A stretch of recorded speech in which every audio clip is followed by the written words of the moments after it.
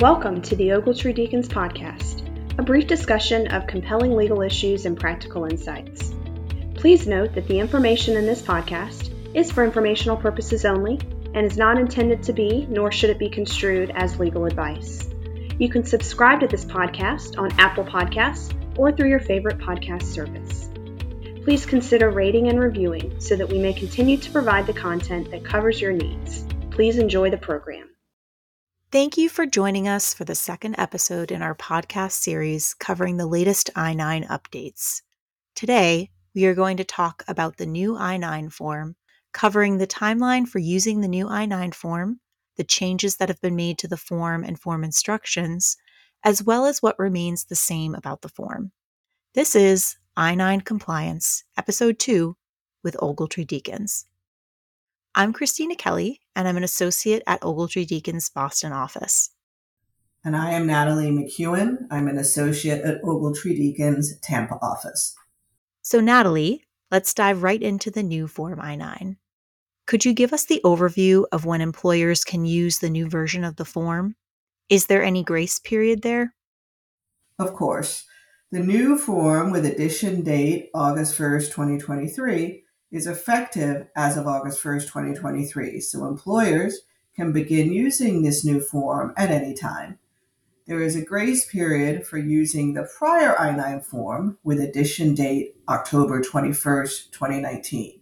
So employers can continue using the prior version of the form until October 31st, 2023.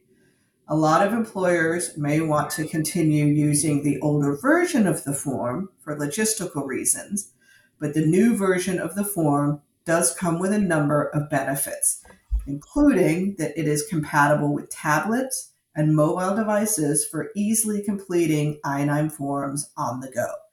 Christina, what other benefits does the new form have? In addition to being more handheld technology friendly, the form can be downloaded easily now that certain fields have been eliminated. Because of this, the form has also been streamlined, and sections 1 and 2 now fit on a single-sided piece of 8.5 by 11 paper when printed. Certain sections of the form, specifically the preparer and/or translator certification and re-verification and rehire sections, have been moved to separate, standalone supplements that can be included only when necessary. Additionally, the list of acceptable documents page has been revised, and form instructions are now only 8 pages long, almost half of how long they were previously. Most importantly, the new I-9 form includes a new checkbox in Section 2 that allows an employer to confirm if an alternative procedure authorized by DHS was used to examine documents. This is a lot of information for our listeners to process, so Natalie, could you help us break down some of the more substantive changes we have mentioned? Absolutely. Let's start with the changes to the list of acceptable documents, because there are several important changes that have happened to that particular page of the form. The acceptable documents list now includes certain acceptable receipts as evidence of identity, work authorization, or both.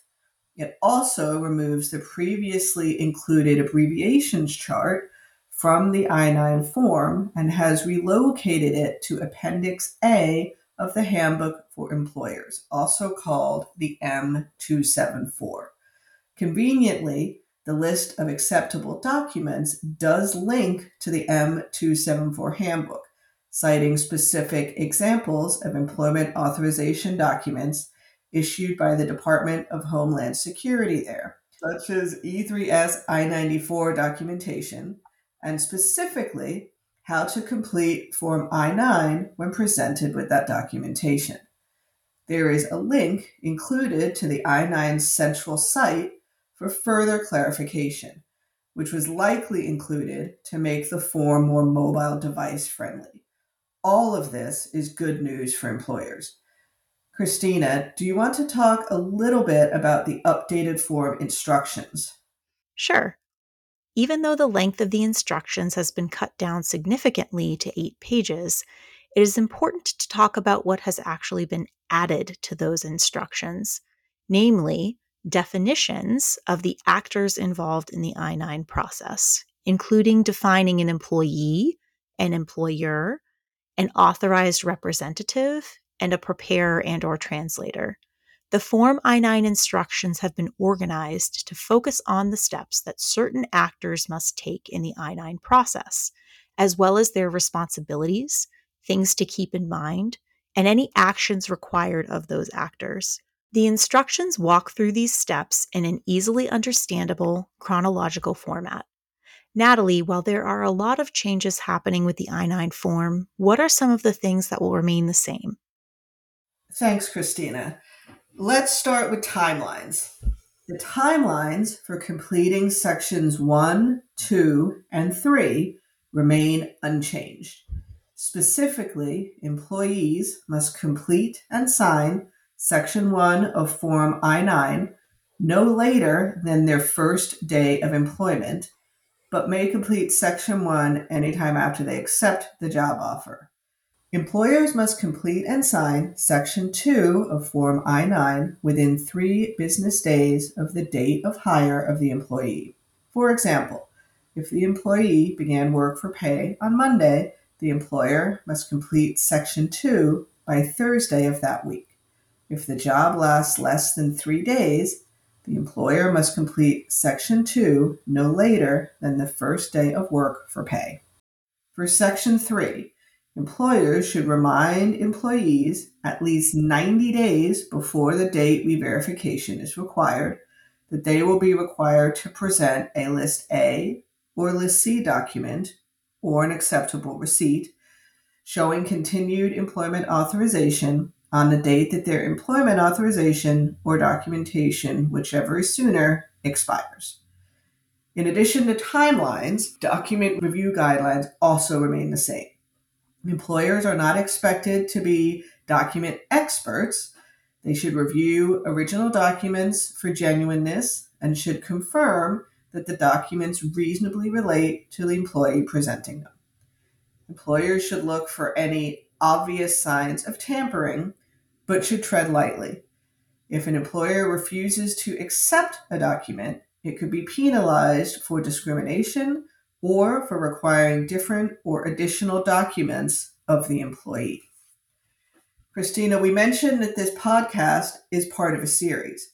Could you let listeners know what they can expect from the next podcast? Of course. Ogletree's next podcast in this series will discuss the alternative procedure that is now available to employers. This alternative procedure will allow qualified employers to remotely examine employees' I-9 documents, provided that the employer is enrolled in E-Verify. This is an exciting development as it indicates that DHS has acknowledged the new workplace realities that now exist and have been in existence since COVID-19. Please also be sure to check out Claudia Martorell and Amanda Mullane's podcast from July 31st that kicked off this I-9 compliance series for more information. We hope that you enjoyed this podcast and invite you to join us for future installments.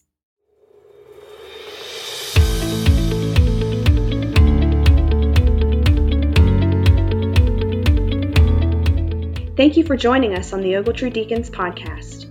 You can subscribe to our podcast on Apple Podcasts or through your favorite podcast service. Please consider rating and reviewing so that we may continue to provide the content that covers your needs. And remember, the information in this podcast is for informational purposes only and is not to be construed as legal advice.